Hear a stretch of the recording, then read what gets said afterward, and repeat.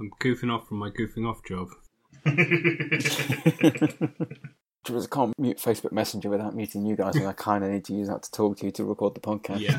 Rather than discussing whether or not the podcast is psychologically damaging or not. I'll cover it up with Audacity. New Audacity, because this is a new computer. Ooh. So, who knows, maybe it's not even recording anything. We'll find out. I'll have to get on the train and come a long way and punch you in the balls if it's not. We've made it all the way to the end of Series 5 without any absolutely catastrophic fuck-ups. I'd rather not start now. But there have been fuck-ups. Yeah, just not catastrophic ones. Fairly monumental ones, just not catastrophic. I mean, the mere fact that I'm trying to drink a beer with my moustache in the state it is kind of a catastrophic fuck-up waiting to happen.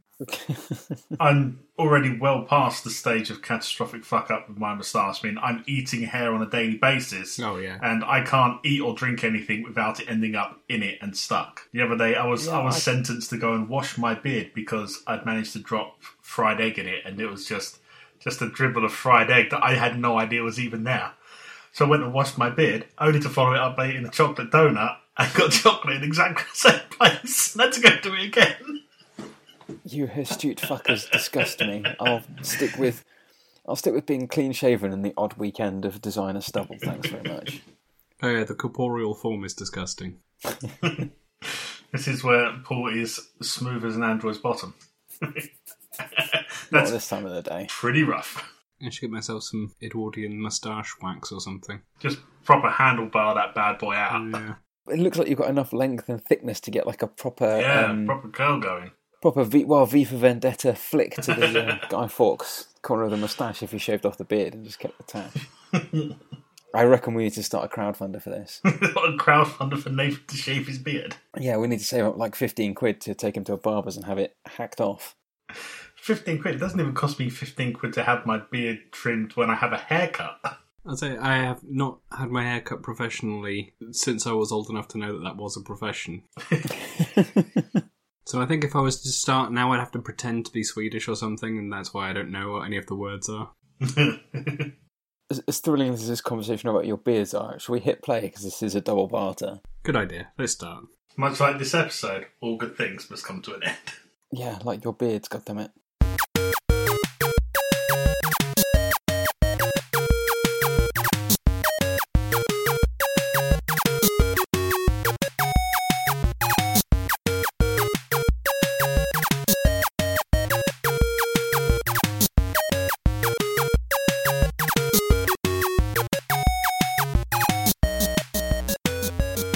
Hello and welcome to this week's episode of Remedial Nerding, the podcast where three nerds force each other to watch something that they really should have already seen.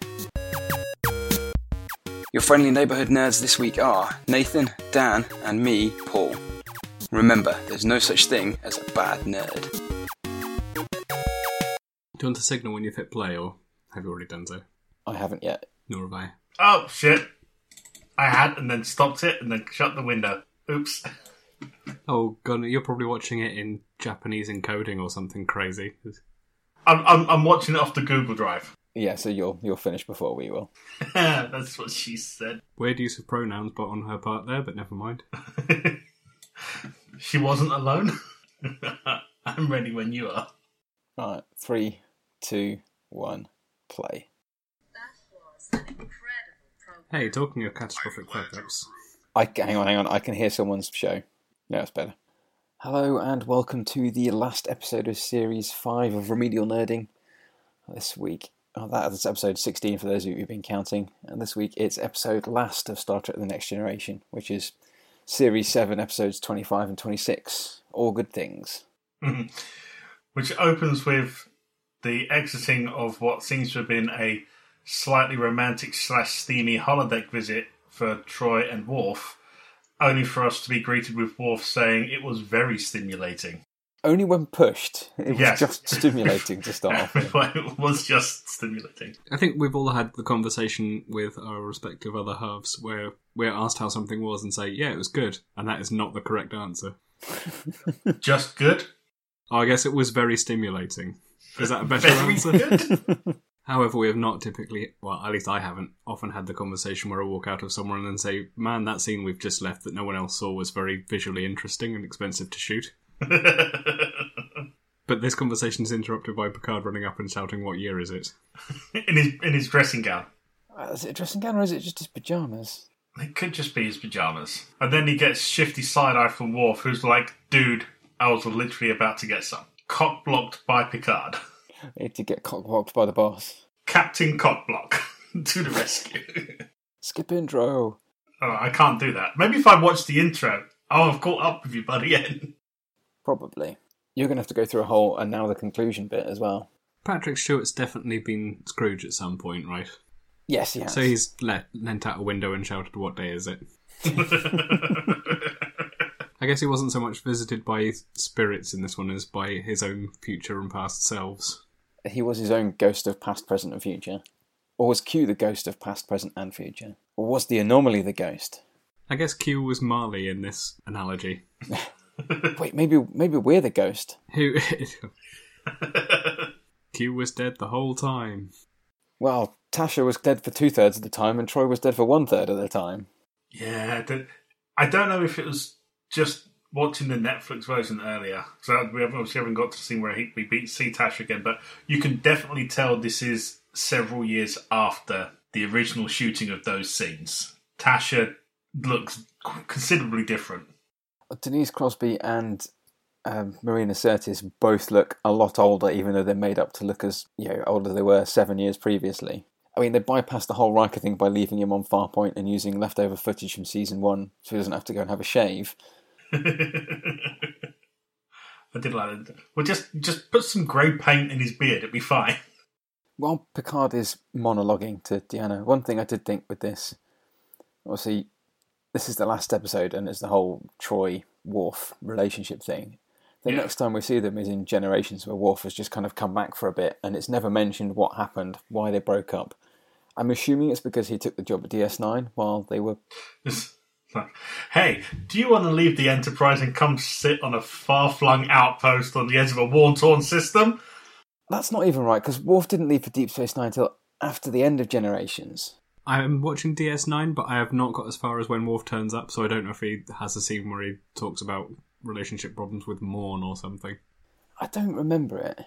Did he just go for secondment on Kronos or something? No, because I'm pretty sure I don't have to watch Generations, but I think Generations was filmed at the same time as this, so it was all, the plot was done together. So I don't think there was any gap, and I think the idea was after Generations he couldn't be bothered to hang around while they built the E and went off to do this job on Deep Space Nine. Good old Google.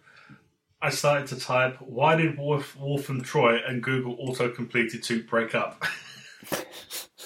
Long-distance relationships, man. They're hard enough when you don't try and put relativity into it. Anyway, back to this episode. So we've now jumped into the future where Picard is made to look old, but he still looks older than he does now in real life, even though he is now older in real life than he is supposed to be in this episode. He's taken up viticulture in his retirement. I'm assuming he's on the family vineyard. Yeah, in Savoy or wherever he's meant to be from. La Barre.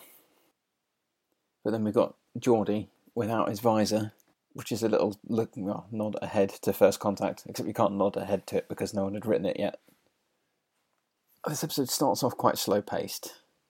It does, but it needs it, doesn't it? There's a lot to set up.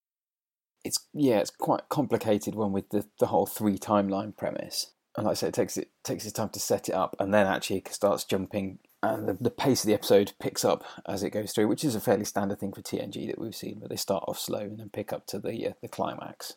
We are meant to take away that these alternate timelines are real, although not causally connected. That there's no braid shenanigans where his past actions changes the future timelines that he goes to. Yeah, it's a strange one. You can never tell with Q quite what's real, what's imaginary, what's an elaborate holodeck fantasy. It definitely seems to more sit in the infinite choices, infinite universe theory rather than the linear direction of time. I just got to the bit where he then jumps back into the past onto the shuttlecraft with Tasha, and that look of shock on his face. Yeah, so over the course of the episode, he, I guess, learns to navigate the time jumps, because the first one, as we've seen, involves running out into the corridors in his pyjamas, whereas by the final act of this episode, He just like flips back to year 1, says something like "turn on the defibrillators," then flips back to year 25 and says, "Okay, they're doing it in year 1 now." Yeah. There's an interesting bit about like the passage of time in each timeline. You're like, well, is it happening at the same time? But then when he gets checked over in the real time with Beverly, and she said, "Oh, you've picked up 2 days worth of memories in the last 15 minutes." Yeah. But doesn't explain what happens to Picard when he jumps. What happens to the other Picards? Because he jumps back to Troy, and when we left him with Troy to go to old Picard, he was sat on the sofa. And when he gets back to now Picard, he's staring out the window. Well, there's a confounding factor, which is that there's TV editing going on. Because when they bring up that point of, "Oh, you've experienced 2 days of memories," we did not see him in the old timeline going to bed, getting up, brushing his teeth. Now this makes me wonder, what's the TNG episodes which have the shortest and longest in-universe duration? I mean, I guess this one, because it goes minus 3 billion years at one point. Yeah, but in terms of like real passage of time, it's got to be like cause and effect has got to be the shortest. Oh yeah, because that's meant to be like an hour and a half or something. Yeah, it's just the same hour and a half again and again and again.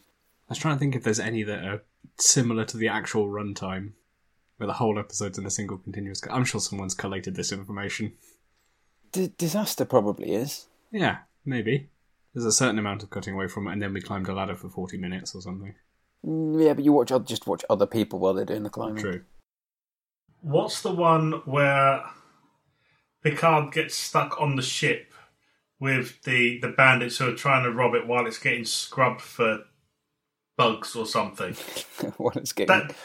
That's almost fumigated. real time, isn't it? Yeah, quantum fumigated. Yeah, it's going through I was going to describe it as a death car wash. Yeah. Yeah. No, I've already said this is a slow episode to start. We're talking about a lot of other stuff, which I think is really unfair, because I think this episode is really good. I agree. There's a lot of interpersonal character building, I suppose, especially between Picard and Crusher. I'm not sure if you should call it building Yeah. when it's in the last episode ever. Establishing. Albeit we now know we are going to get a Ambassador Picard series. Yeah, but we only found that out like 30 years later. Is it true? But at least, I think the big thing with this is, yes, it's the last episode, and they know it's the last episode, but they're not trying to give, a cuddly, happy ever after type thing. It's still a lot of peril, and there is still character development for the last episode. Yes, by having time travel involved, they were able to have distant future where everyone's retired, but then also end on a to be continued adventures next week tone. Yeah. Just in case they had to come back. This is a very good use of time travel as almost as a character, as opposed to like the Voyage Home, where they just go back in time and do some Star Trek shit in the past, or even First Contact works like that, where they just kind of go back in time and try not to cause a paradox. Whereas this, the time travel is, because it's backwards and forwards, is integral to the whole narrative, rather than just being a plot device to stick you somewhere different. Mm. It's a ballsy choice to call the Admiral still in his dressing gown. He obviously felt self-conscious as he covered his chest wig with his hand. Good old Picard. If you just got to the bit where he stumbled. Yeah. Yeah. So you've caught up with us already. Yes, old Picard has also been diagnosed with space dementia, which is why it takes him a while to convince everyone that he's experiencing time in an unconventional fashion. That's an interesting way of describing it. Have either of you read or seen The Time Traveller's Wife? No. The film's alright, the book is good. It's maybe stereotypically a bit of a girly book, but in fact, I read it when me and you went to the Lake District, Nathan. Yeah. And I bought it and had finished it 18 hours later, which was quite impressive for a 400-page novel when you were sleeping in your car with a raging storm going on outside. The comparison I was going to make was to Fahrenheit 451, in which someone also has dementia and thinks they're time travelling. I mean, in Time Traveller's Wife, not to spoil it too much, the protagonist jumps backwards and forwards through time randomly and has difficulty convincing people, but then he has a child who jumps backwards and forwards in time, but it's just a recognised disability by that point. Does he attempt to clean up on horse racing? No, but he does cheat at the lottery. Well, you would, wouldn't you? He also does the other things that you would when he goes back in time as a teenager and meets himself as a teenager. I don't know if this says something about me as a person, but I've never particularly signed on to that supposedly universal urge. I've now just got the image of the YouTube video of the guy with the, portal gun. portal. My mind's telling me no! But my body's telling me yes. I feel like there's a spectrum, and most people exist apparently somewhere around that general pool. I'm about halfway to the full rimmer where I actually can't stand myself. I love that they go to Cambridge. Data's got a house full of cats, and it's very... It looks like it's a set from one of his holodeck Sherlock Holmes programs. And his English housekeeper... With someone driving past in a Star Wars speeder. Yeah. I am actually unaware of whether or not the House of the Lucasian Professor actually exists. I mean, the professorship does, but I don't know if he gets a house with a holographic fireplace. For all that I goof on Brent Spiner for being a massive clown, I think he does a good job in this episode. As the retired professor, Data is noticeably different in affect to the other two. There's a hint of lore to him, though. He's obviously supposed to have developed emotions with a little smile on his face, and the tone of voice is subtly different. Definitely more human than he was. Yeah. Exactly. I mean, it does raise the question of why does an android with effectively unlimited lifespan, why does he need to retire after 30 years? Well, I mean, he's not retired, he's just got an extremely easy job. Yeah, I mean, does that essentially mean that unless someone takes Data out, now I'm guessing from the sounds of it, his position is like lifetime now. He's got tenure. Yeah. Yeah, at that point you have to retire just out of good manners. And by retire, it's like, oh, maybe I'll go and be a coal miner or something now. I mean, the only other two things I can think of that have tenure like that are the Pope and the Supreme Court justices, and even then the Pope has resigned in the past. I'm disappointed that there are no men wearing the dress skirts. See, this is the problem. You're now ahead of us. Am I? Picard has just got to the ceremony section. We've just caught up. Oh, So yeah. it took you about 20 minutes to get ahead of us from being the entire credits behind. They do have the Series 1 miniskirt uniforms. But only on ladies. Well, only on Troy plus one other person who I think they've now stuck in there for plausible deniability. There's two other. There's one in blue, one in red. But they have got Chief O'Brien. Well, they've got Cole Meany back, and they've not locked him in the transporter room. He's back in his red shirt. He is back in his red shirt, back on the bridge. And I'm skipping forward slightly, I like that they addressed that as if it's like one of them unspoken questions of how did he go from driving the ship to manning a teleporter and becoming an engineering chief? Oh, wait, he used to build model engines. The whole bit where he asks Worf to do something that's Tasha's job is a little bit awkward. Yeah. Oh, wait, yeah, I forgot you weren't dead. When he's back in year 1, or series 1, he is being incredibly erratic on account of he keeps saying things like, I decided not to tell anyone that I'm a time traveller. And therefore I'm just going to walk off the shuttlecraft and immediately declare a red alert. So they've just done it on mine. I did notice that one of the randoms in gold did a very strange, very straight-armed and legged waddle across the front of the group. Like, no bend in her mid-limb joints at all. I'm not going to go back and look for it. We don't have that kind of time. No. Now he's using his super secret Captain's Eyes Only Captain's Log to expose to exposition his feelings without exposing to the rest of the crew that he might be a nut job.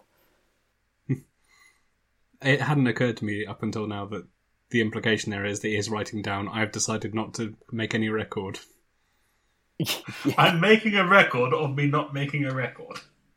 Maybe his plan was to eject the cassette tape and burn it with a Bic lighter, but then everyone came in for the morning meeting or whatever. Oh wow, it's come out in May 1994. As early as that? Yeah, well, it means it's a year older than mine and Dan's baby sisters. Hell, I was still 9 when it came out. That was the beginning of the end. What, the birth of the younger sister? Yeah. Nathan never experienced the beginning of the end. He's going to live forever. Yeah, but he's got a younger brother. I mean, you've got 2 younger brothers, as well as your sister, so I'm not quite sure where that works. Yeah, but my sibling was born before I was old enough to remember a time of not having one. Well, that's true. That's true. And also, possibly as a consequence of becoming a maths teacher, looks significantly older than I do. In my opinion, at least. Maths never changes. Faces of math, yes. I do like back in season 1 Enterprise now. They've got new orders. Forget Farpoint. Go to the delving system, whatever it is. And he's like, yeah, fuck that. We're going to Farpoint. And everyone is just, what? We're going to Farpoint. There's a quest giver there that I need to talk to. Yeah. I've already done this run.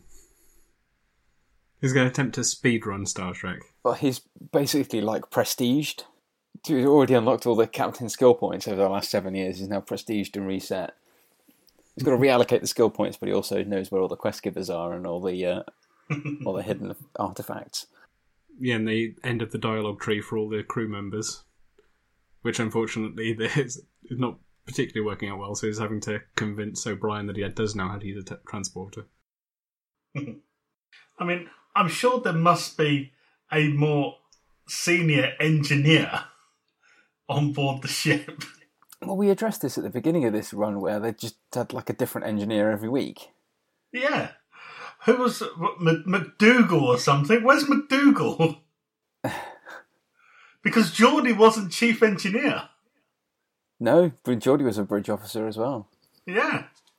This bit's quite amusing where Data's trying to learn how to use a euphemism. Or an idiom. Yeah, about burning the midnight oil. Or, as Data so eloquently puts it, igniting the midnight petroleum. And much as we discussed with Worf in Parallels, Picard instantly recognises if I need to tell someone something that makes it sound like I've completely lost my mind, Data's the one to go to. Because he considers every question in total good faith. Yeah. I did like the fact when he goes to see Data and he's like, I think you're actually going senile, but I can't disprove what you're saying, so let's attempt to prove it. That's how science works. Will doesn't get a huge amount of screen time in this.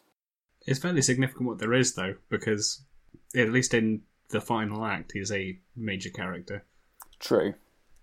He hasn't shown up a lot to the point, and yeah, in season 1, as we discussed, rather than make him have to be beardless for some of the time, he's just on the clip show machine. It was just, yeah, I was wondering if you're going to raise the Shades of Grey analogy there. I'm so glad they put collars on the uniform. I agree. It's just what I was thinking. It looks a lot less like they're going swimming. Although not too much collar as we had in yesterday's Enterprise, was that it? Yeah. Where they had the sinister turtlenecks of war. I mean, the ones that they started off with, they were very 80s, weren't they? Yeah. I like the sort of the karmic come around from the beginning of the episode where Troy was like, why do we need to talk to Riker? It's none of his goddamn business. To being called just after the meeting, literally between Worf and Riker. With Worf giving a look of, fucking told you. I told you. But then Riker is also being a total good guy of saying, oh, I get it. Sorry, I didn't mean to embarrass you. And then brooding over it for apparently the next 30 years. Well, yeah, I mean, that's the implication in future timeline where he's engrizzled in every sense of the word. Engrizzled. Engrizzled. I'm not sure engrizzled has any senses, but it does now. You knew what I meant. Oh yeah, no, I like it. I guess begrizzled is slightly more real word. Engrizzled. Engrizzified. Are you at the Beverly warm milk with nutmeg scene yet? Yes. Yeah, well, she just walks in and orders him milk. Yeah.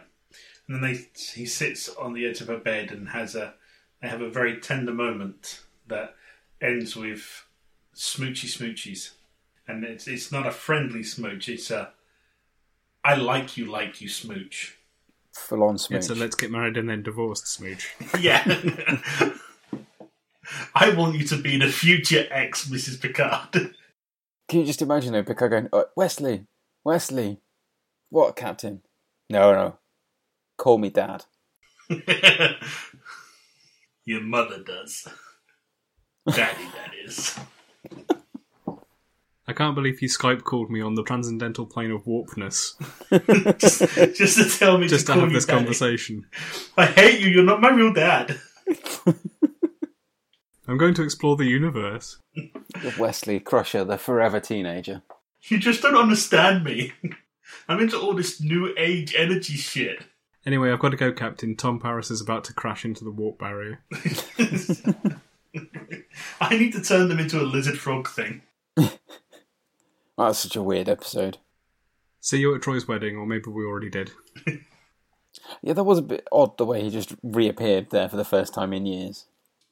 I'm loving future Geordie's suit, although nobody seems to change clothes. I can't see Geordie's... Oh, there we go, there's Geordie's suit. And he's just getting Picard up now. Yeah, Picard does still seem to be wearing his garden outfit. I don't think it's his garden outfit. He's changed from his garden outfit, but he is in old man, I think I should have been a settler in Settlers. Brown is obviously the colour of choice for the future. This guy knows what I'm talking about. He wore the brown pants. I hope there's the time when I get older and I can just go, right, Klingons. Just...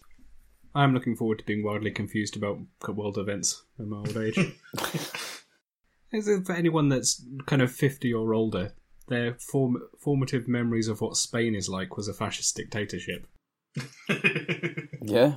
Amnesty International was founded to combat political prisoners in Portugal. It's like the Simpsons episode where Burns, at the age of 29 or something, dismisses Japan as a nation of sandal-wearing goldfish farmers. In much the same way, Klingons have gone from being horrifying lizard dog monstrosities to good pals who you have around for pain stick-involved celebrations. Back to horrifying monsters. Pain sticks were not used enough. Well, didn't they get sort of revived in DS9 during the relationship of Worf and Jadzia? I'm sure they were mentioned more than once. Oh, I'm sure. Oh, yeah, they were. I'm sure they were in Deep Space Nine at some point. Yeah, so phones up the now big grizzled Admiral Riker to say, hey, can we have a spaceship to go and look at this temporal anomaly? No, you can't. Yeah. No, you can't. I know you've been diagnosed with space dementia, and that colours my reaction to your desire to send a Galaxy class, well, not Galaxy class, but those have been redundant for 20 years, to go and send a top-of-the-line warship into a politically sensitive fight with Spain. Yeah, but Data turns around and says, hey, I've got an idea. Why don't we steal an ambulance? You might as well say, hold my beer. Cue the entry of the most ugly starship in the whole Star Trek canon. As starships go, it is the oddest Starfleet vessel out there. Is it the saucer section being replaced with the cake pop kind of thing? It's just a ball, isn't it? It's a lollipop with nacelles, isn't it? That's what it's got. I'm going to nominate Oberth class as the ugliest ship. They are pretty ugly. Streamrunner's not great either. Pasta is Olympic class. There you go. Oh, we need clearance to cross the Klingon border. Who can we ask? If only we knew a Klingon. Oh wait, yes we do. It is also remarkably ugly inside that ship. Yes. It looks very Discovery-ish to me. It's got that old look of, we've never updated this ship, even though we could easily. We're just going to leave it running on 200-year-old technology because it's still going. Well, it's still running 1994 version of LCARS. It's like having your iPhone still running iOS 1, which wasn't technically called iOS at that point anyway, but there we go. I do quite like the future space uniforms, though. Yeah. Yes. I also think Gates McFadden seems extremely plausible as a captain. Year one Data being asked to look for anything unusual and then just telling Picard that all of space is unusual, it's space.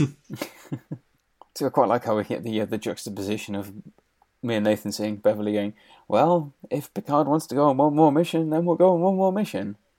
Oh wait, Data's goofing off. So they actually did quite a lot to make the original, or the early timeline, bridge the same. So the Not only are they wearing the early uniforms, they've also got the really reclined front seats. Yeah, I noticed that as well. It looks incredibly uncomfortable to attempt to operate your iPad from lying down in bed pose, basically. I mean, I'm sure that must have been just this is a no stress kind of job, so you can literally sleep in your seat whilst you're at your post. Yeah, Picard is now shouting for Q, and everyone's going, "What the fuck's this guy on about?"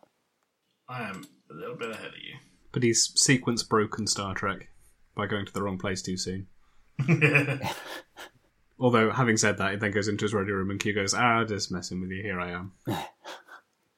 There's been a lot of foreshadowing of Q to this point, but seeing the random mutated peasants, mainly in the future timeline. Yeah, the angry audience from his trial for humanity from Encounter at Farpoint. I was going to say this must be the episode 1, episode 2 break, but actually we're not quite there yet. Yeah, not quite. No, I think that's. I'm watching the Netflix version, so I didn't really notice when it shifted, when it passed the 45-minute mark. Yeah. It's Judge Q to you. A dangerous, savage child race. You are now about 2 seconds ahead. I have gone back a few minutes. John, that's his name, John Delancey. Yeah. Acting up a storm. He always in his does. Weird hat and red gloves. I know we said we dislike the character of Q, but John Delancey does play him very well. Yeah, totally. I mean, I think Picard would be entirely justified if he just jumped on there and punched Q in the face. Well, Sisko would. Slash does. Sisko and Picard are very different captain types. Oh, absolutely, yeah. Whereas Janeway, I'd say, is cut more from the Picard cloth. Well, I think that was a conscious decision, wasn't it? To make Voyager a return to TNG tastes. Yeah. Return back to proper Star Trekking. I'm going to maintain that DS9 is the best series. I think you're probably right. By which it's possible I'm just saying it's the series that was on when I was ages 10 through to 15. Next Generation has better episodes, some of, but Deep Space Nine is definitely the better series because it was written, certainly from series sort of 3 onwards, with an overarching storyline. There's a lot more continuity from week to week, character progression, major storyline progression, which TNG didn't really do. It was more of the Monster of the Week variety, wasn't it? Yeah. I mean, for most of this, Kiri's just a dick. I don't know, I got the impression he was being what's the appropriate analogy here? Someone who's giving a test but very subtly giving away the answers. Oh, he definitely gives some pointers and some hints. I'm going to call you an idiot while secretly letting you know you're on the right track. Yeah. John Delancey is totally still acting, and not just in My Little Pony. Although he is in that. I think he's the dragon version of Loki. I think we've discussed that before as well. Well, he's also playing Mephistopheles in something in 2015. Someone's probably going to write in and tell me I'm pronouncing that wrong. Oh, he was in SG-1 at some point. I better close this window. You're going to end up down a rabbit hole. Oh, wow. So it's received a Nielsen rating of 17.4%. I have no idea what that actually means. It was the highest ratings received by any episode of the season and of the series. I think the Nielsen's rating is just viewer numbers, aren't they? Yeah, I think so. I think it's possibly share of people who were watching something on TV at that time. I think they used to actually give selected families actual boxes to route their TV viewing through, and then it used to record what channel they were watching when. So it would literally record 18,000 families or 18,000 boxes are watching this channel at this time of day. Well, interestingly, the next highest rated episode was Encounter at Farpoint. I think that's not an uncommon pattern. You get a big rush of people who check out the first episode and decide it's terrible, and then people who have watched 2 out of every 3 episodes during its actual run make an effort to tune in for the finale. I mean, all that's very messed up these days with video on demand like Netflix and also catch-up TV. I very rarely end up watching anything when it's actually on the telly. The expectation is now that you watch every episode, as opposed to try and catch it if you can. Yeah. Yeah. In 1994, I suppose it was you either saw it when it was broadcast or you managed to tape it onto your home VHS set. Oh, we had meters of boxes of 180 and 240 long play VHS episode with about 4 episodes. I think 4 to 6 episodes on each one. I remember at one point we had a video player that the timer function was shit on it, so I had to go home from somewhere else just to press record to catch the episode. I think we missed one, which was the first episode of season 2, and then when we watched episode 2, it's like, who the fuck is this? When did Beverly turn into an old grumpy bones? I'm like, what? We missed the bit where she was introduced, and then obviously since then I've seen series 2, episode 1, where Pulaski turns up, and no, she's not introduced, she's just there. Yeah. They were just like, oh, we'll explain her later, it's fine, don't worry about it. Thank God she didn't get a cameo in this one. I don't think you didn't like Polanski. Or Pulaski. Pulaski. Either way. Were you describing the character from Red Dwarf? What's her name? Kachansky. There you go. Kowalski. That's not even remotely similar. Rhymes with underpantsky. Underpantsky. Lister used that one like 3 times. Old Wharf.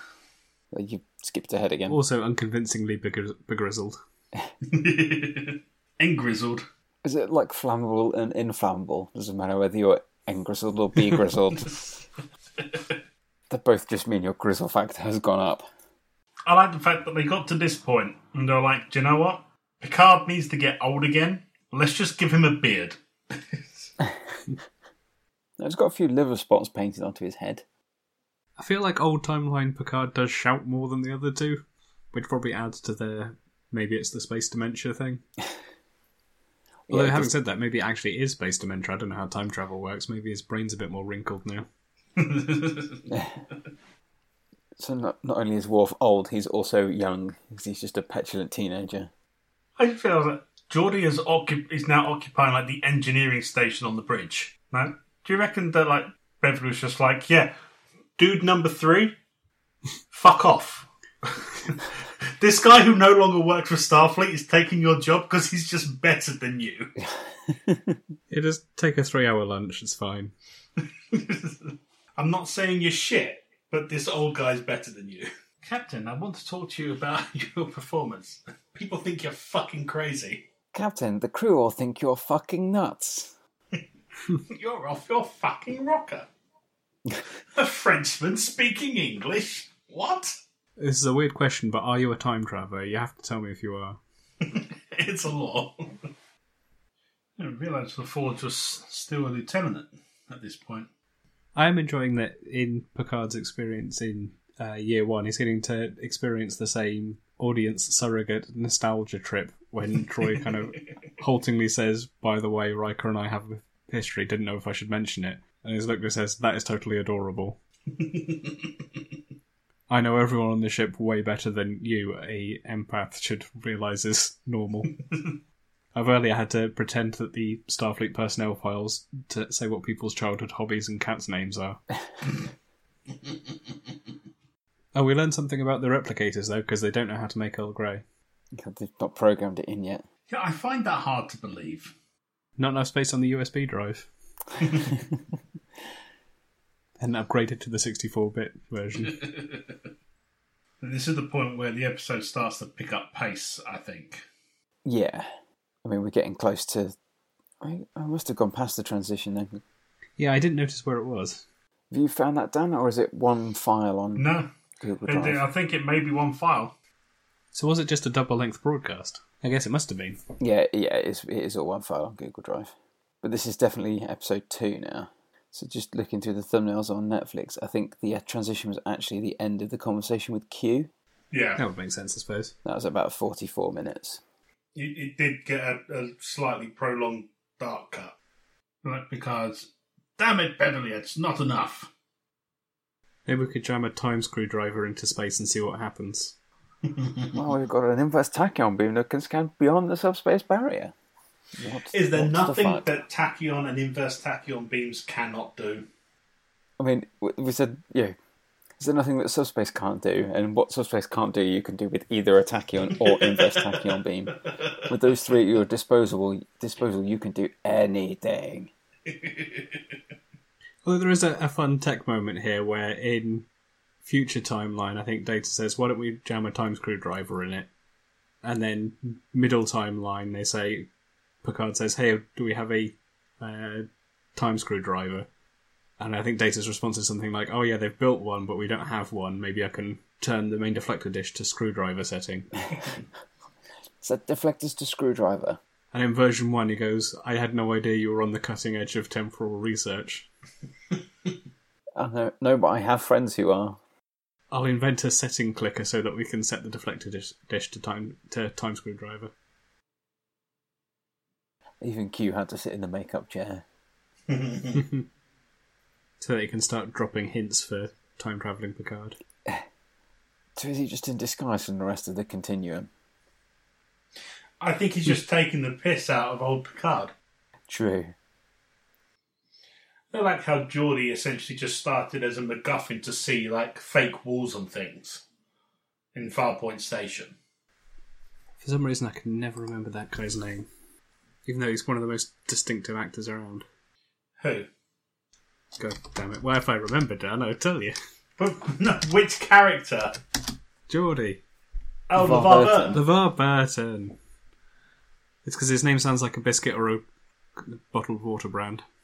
Reading Rainbow fame, isn't he? Yeah, I think to most Americans, probably more famous for Reading Rainbow. Although apparently he's German.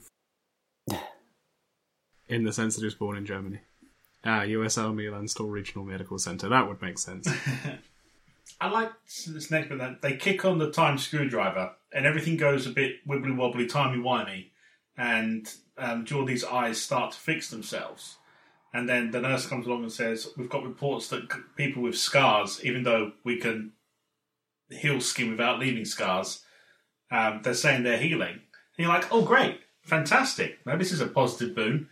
And then, spoiler alert, later in the episode, said pregnant nurse loses baby because the baby regresses to a state where it's no longer a baby. Yeah, there's like a minute or so of, oh, this is actually pretty great. And then Beverly goes, no, this is going to fucking kill us all. Yeah. No, not great. Fucking terrible. Or maybe scars are what you get in Starfleet times if you get in a kind of 147-hour situation. I've got terrible news. Having to hack your own hand off with a rusty blade means you're going to probably have a scar, I'm afraid. Unless you go and hang out next to the time screwdriver, but we don't recommend that. It's counterindicated. Especially not if you're pregnant or think you might become pregnant. Not to be operated by pregnant women. Or given that it's a time screwdriver, be pregnant years earlier. Who knows? Or maybe if they were pregnant, do they, like, what happens? Do the babies just revert back to babies and then suddenly a woman finds herself pregnant again? You wake up and you're like, you're 9 months pregnant. Fortunately, this is not explored too much.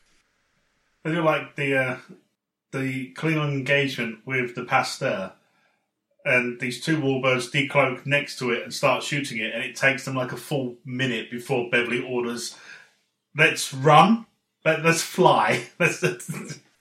Especially as their shields dropped to 52% on the first shot. There was a Fate commercial there. Oh, those are not birds of prey, Dan. Those are Vorchar-class attack cruisers. In fact, no, they're not even Vorchar. They're the ones above that. Jesus, I can't remember them. I assumed they were Weird Future models, much as we're about to see the Weird Future model Enterprise with its 3 nacelles. Well, they were weird future models, but they get reused later on in the Dominion War. Oh, right, okay then. Oh, they're the Neva class. And this was their first outing. But they spent all that money making like the models, so they had to reuse them. Love that the Enterprise has a cloaking device, an extra nacelle, and just shitloads more phasers. I also like in this engagement, I think probably for the first time in Star Trek, the Enterprise comes up from underneath the Klingon vessel. Yes, they're not thinking with portals, but they are thinking in 3D. I mean, the Weird Future Enterprise has a cloak, apparently. Yep. Well, Wolf had already mentioned the fact that they could have had a cloaking device. But the Future Enterprise also has a third warp nacelle, which breaks one of Roddenberry's rules of warp nacelles, and a massive cannon underneath. Wait. Roddenberry's rules for warp nacelles. Yeah, they're supposed to come in pairs. I feel sure I've seen at some point a drawing of a spaceship, of a Federation ship that had one, Yes. which looked more like a lollipop than anything else, even the Pasteur. It looks more like a pizza cutter, that one. Yeah, that's, yeah. Warp 13. Yeah, you just change That the has scale. caused so many arguments. How far am I ahead of you guys now? Oh, probably about a minute. Worf and Riker are just having their showdown on the bridge of the Enterprise. Yeah, and old Picard is having to go, can you can your tragic backstory, please? We've just been transported onto the Enterprise because the Pasteur has got a countdown timer on it that's going 3, 2, 1. Although it turns out the personal tragic backstory didn't actually delay them that much because it just exploded anyway. Yeah. Side note, The Way of the Warrior, which is the first episode of Series 4 of Deep Space Nine, which is the episode that Worf makes his first appearance, was 18 months after this. It was October 95. So in fact, even that was out before my little sister was born. I like the fact that during the argument with Riker as to we need to stay and work out what the fuck's going on to save humanity, Bebby just walks up behind him and just jabs him with a needle and puts him out. Just... Does this smell of chloroform? Yeah, we haven't got to the reveal of the true stakes, but they've, in all 3 timelines, started jabbing space with time screwdrivers now, I think. And there's this swirly time problem that's a big deal in Season 1, somewhat a problem in Season 7, and not there at all, mysteriously, in Old Man Makeup timeline. In Big Grizzled timeline. Ever really noticed the massive chunks of marble that the conference table uses as legs? Yeah, it's pretty substantial. Get a classic Picard facepalm there. Or more accurately, a contemplative brow rubbing.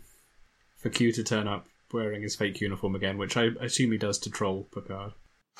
I think Picard's just used to it by now.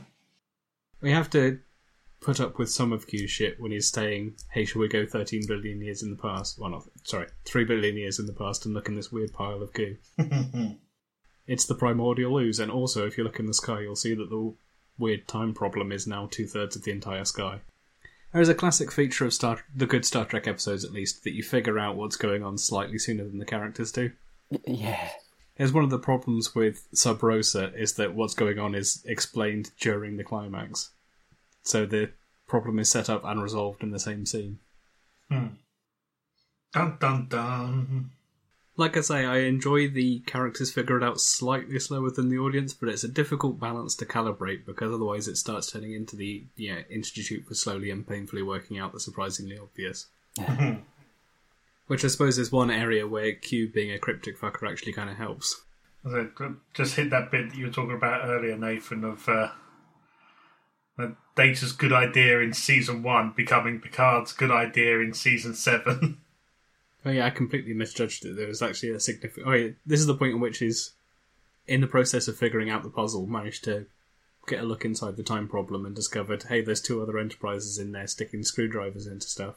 And this time problem works exactly like a British power outlet, in that you need all 3 pins jammed in there before you can really electrocute yourself. Not sure that's quite how that works, but... Pretty sure I could do it with 2. Yeah, I suppose so, if you take your shoe off and stick your feet in some water or something. The conversation with Riker in 10-4, and it's just like, yeah, they were going to mothball and decommission the Enterprise 5 years ago, but I stopped it and pimped it out as my own personal ride. I want that one. I want that one, and I want to put a big gun on it. So does that mean that there was what was going to be the Enterprise G, or whatever they're up to now, but is it now instead called the Hood G or something? Yeah, there must be Sovereign-class starships out there. Yeah, in this timeline the D didn't get destroyed, and who knows what else did or did not happen. The lead time for a design like a starship was probably 20 years or something. So, yeah, probably are out there. I feel like Begrizzled Riker should have someone playing piano sadly behind him at all times. Or someone with a very, very sad violin. Or the occasional sad piano. trombone. It's a kind of slightly out of tune piano that's been in the bar too long. No, this is the Simon Mayo violin music. Oh, it's interesting how Will's chatting to Crusher about him and Worf losing Troy. The one person that we know has lost a partner. Oh yeah, Begrizzled Beverly is actually now Beverly Picard and has elected to keep using the name. Which seems like a weird professional choice in my opinion. It is a bit of an odd one. Because Picard was the captain of the flagship for at least 7 years. To then try and form your own professional identity with the same name seems tricky at best. But then Captain Crusher doesn't sound like the captain of a medical support ship. I mean, maybe she just appends everything with MD. You just don't see that on like a signature block on the email. It's Captain Captain Picard, MD. Possible. This is Captain Crusher of the USS Blood Axe. We're here on a mission of mercy.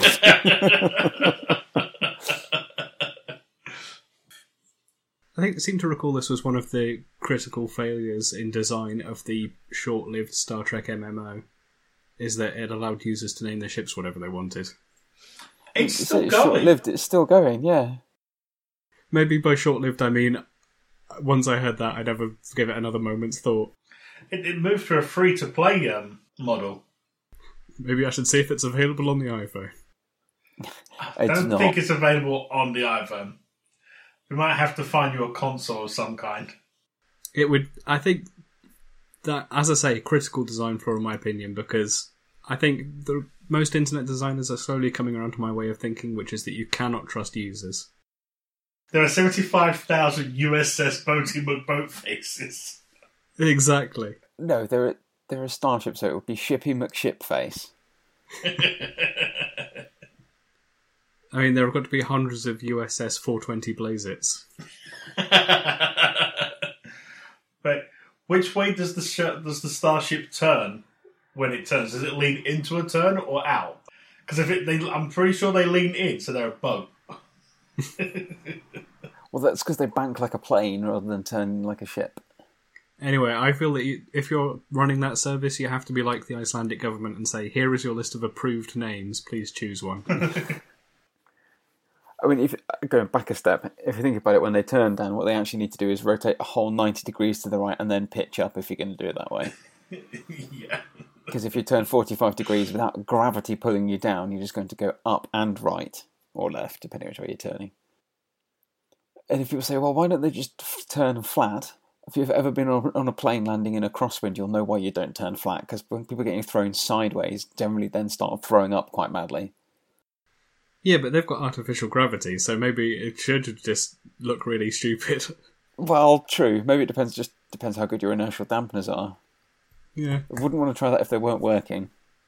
That would look very weird on screen for viewers accustomed to spaceships work like boats or possibly planes model of visual storytelling. If it was just going along and then stopped dead, turned 90 degrees on its own axis, and then sped off again. I think spaceships are like zombies. You've got fast spaceships and slow spaceships, and Star Trek fits in the fast spaceships category. Wasn't it Battlestar Galactica that essentially went, yeah, these ships are in space, and no, we can have them going in one direction, turn 180 degrees to shoot what's behind them while still going in that original direction. That's how space works. That is how space works. Well, also I think it's The Expanse does that, as in it has lots of establishing shots of spaceships arriving at places moving backwards because they're decelerating. The Expanse is actually very good with that. Do I need to watch The Expanse then? You do want to watch The Expanse, although it does have issues like the fact that the crew are walking around in magnetic boots so they can film it under 1G, but then they open a cupboard while they're in 0G and everything's neatly stacked on the bottom. Or like the... I don't know if you ever played Traveller, which was basically the love child of Star Trek and D&D, as in 90s D&D, as in the rulebook's 500 pages long and absurdly overcomplicated. There are 5 separate skills for engineering. That sounds about right. But in that, the way space travel works by default is that everyone's got a massive teleportation drive and also basically an outboard boat motor to actually get you the last mile. The teleportation drive works a lot like setting a bomb off, so you have to turn off all the other power on the ship and then throw a massive blade lever while everyone's in the brace position. Picard gets to Season 7 Enterprise and just walks down the ramp in the bridge. And it's like, yeah, set a course for the centre of the anomaly and then get ready to establish a static warp shell. And at no point does someone go, other than Data, does anyone know what the fuck a static warp shell is? How the fuck do I do that? Is that like essentially putting a handbrake on and then just trying to burn some rubber? Everyone's got shaky cams. Also, the recurring motif, which I always enjoy, of Data being by far the least freaked out person when shaky cam mode is on. Yeah. Although he was struggling in his reclined seat. Also, someone I don't recognise is driving some of these, so I've got a feeling her console's about to explode. You never fully escape from that curse, Star Trek. And then right at the end, Q is there just egging Picard on as if to just like try and get him to chicken out at the last minute and just power them out of the anomaly. He is now having to watch other iterations of him, so you've managed to realise the time screwdriver was actually causing the problem they were trying to fix. Because time. So they're going to fix it for real by basically kamikazeing it. We're going to put a big bandage around it and then just plaster over it and it'll be fine. Ship explodes, but instead of being in a ghostly King's Cross station, he's back in Q's courtroom. With all the booing mutant peasants dismissed. So that Q can say, "Congratulations, you solved the Kobayashi Maru." Suppose you're worried about your fish, too. So Q turns up like twice in DS9, as I recall. I'm not even sure if those overlap with this, or if this is actually the last time we ever see him. I'm really not sure where they fit in. I think they're probably before this. But He's not in any of the films, is he? Is he in Voyager? I think he appears in Voyager. He's not, but there are other members of the Q Continuum that are. Return to Picard in his pyjamas, interrupting Worf and Troy after having just emerged from there, too expensive to actually shoot Date on the holodeck. I know Q himself is in that episode of Voyager. Oh, right. I think I now remember reading about that. It is the only Q episode that doesn't include a Q pun in it, in the title. And the reason that is familiar is because I have heard the theory that at some point in the shooting process it had a Q pun that was then vetoed by the studio.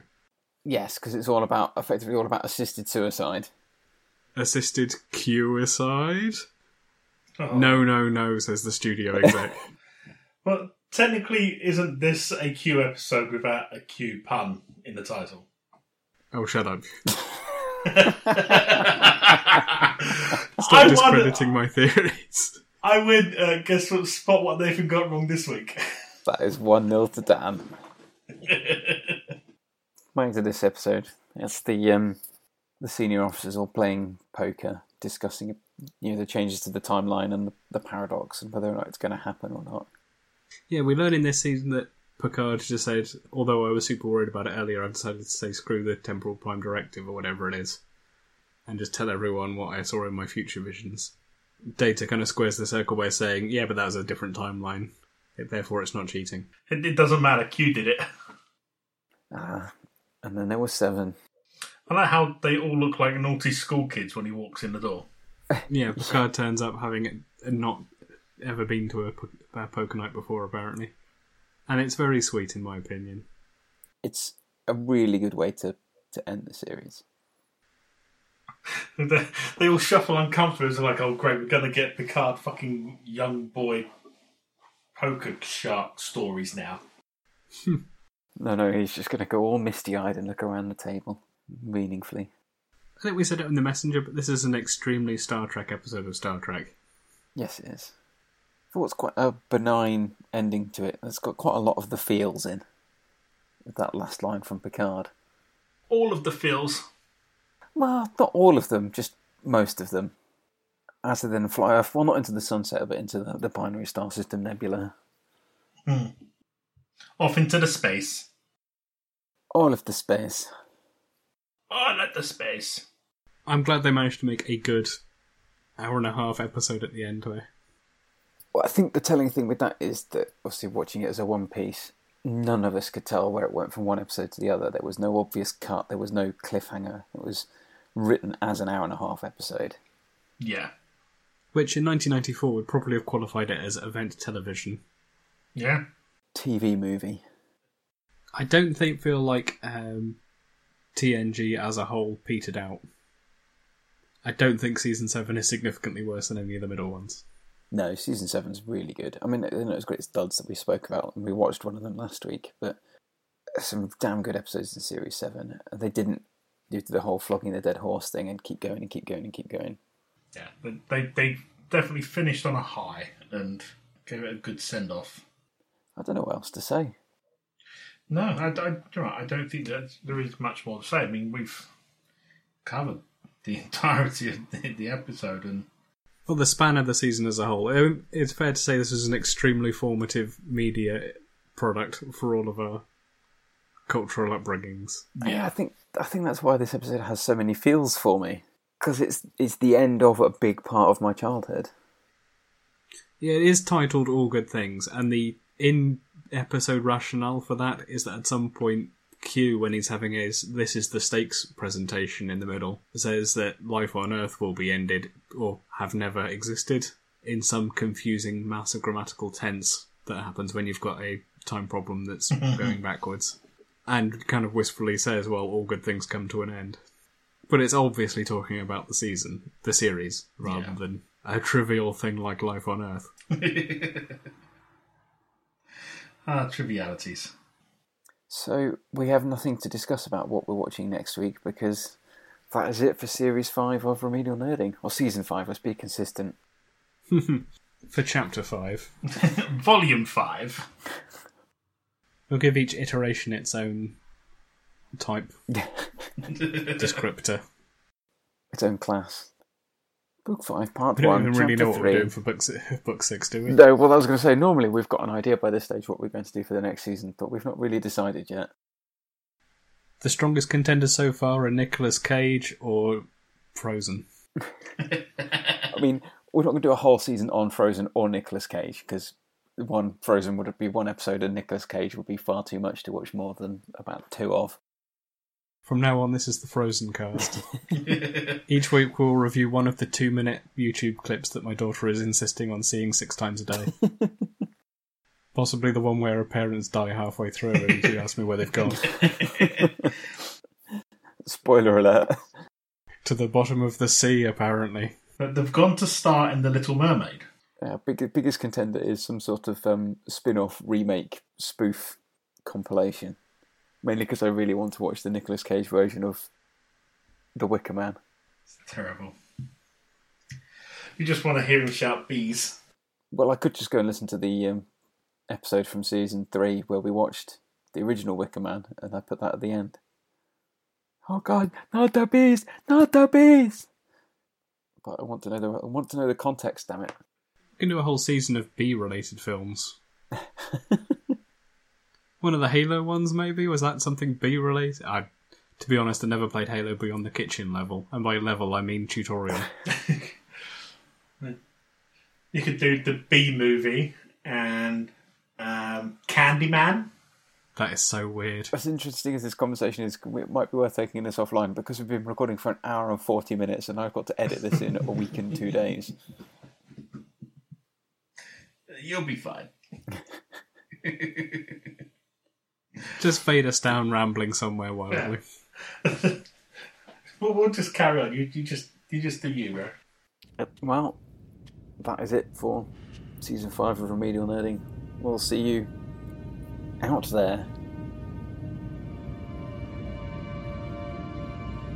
I should have done this a long time ago. You were always welcome. So, 5-card stud, nothing wild. And the sky's the limit.